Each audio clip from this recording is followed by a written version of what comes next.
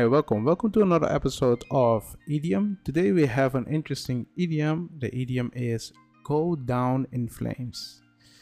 Yeah, it's been a long time that I hear this idiom, and yeah, technically, just imagine you fall down and you go up in flames. Technically, everything goes bad. So let's see what they have in the explanation. To fail suddenly and spectacularly. Okay, I didn't know that last part. Spectacularly. Interesting. And they give, for example, the football player career went down in flames after the media learned he had been losing on purpose to settle gambling debts. Ooh, you don't want to do that. If you're a football player, play fair.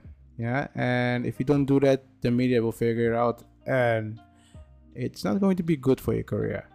Yeah, it's interesting. So go down in flames when I see this, it's something that I use a lot, but most time at games.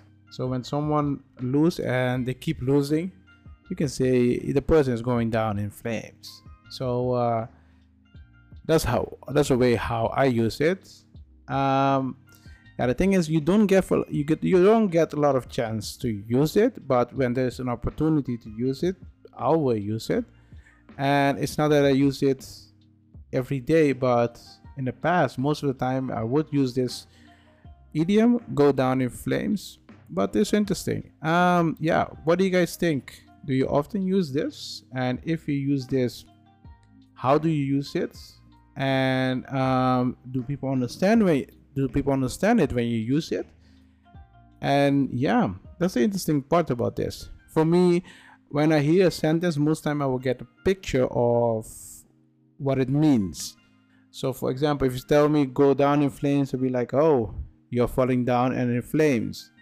So in my head, I have a picture of that, and based on that, I understand what's happening. That's most time how I remember these idioms, especially those that are familiar or famous idioms. But interesting. Let me know in the comments what you think about these idioms. Do you often use it or not? And I hope you can like this episode. I will see you in the next episode.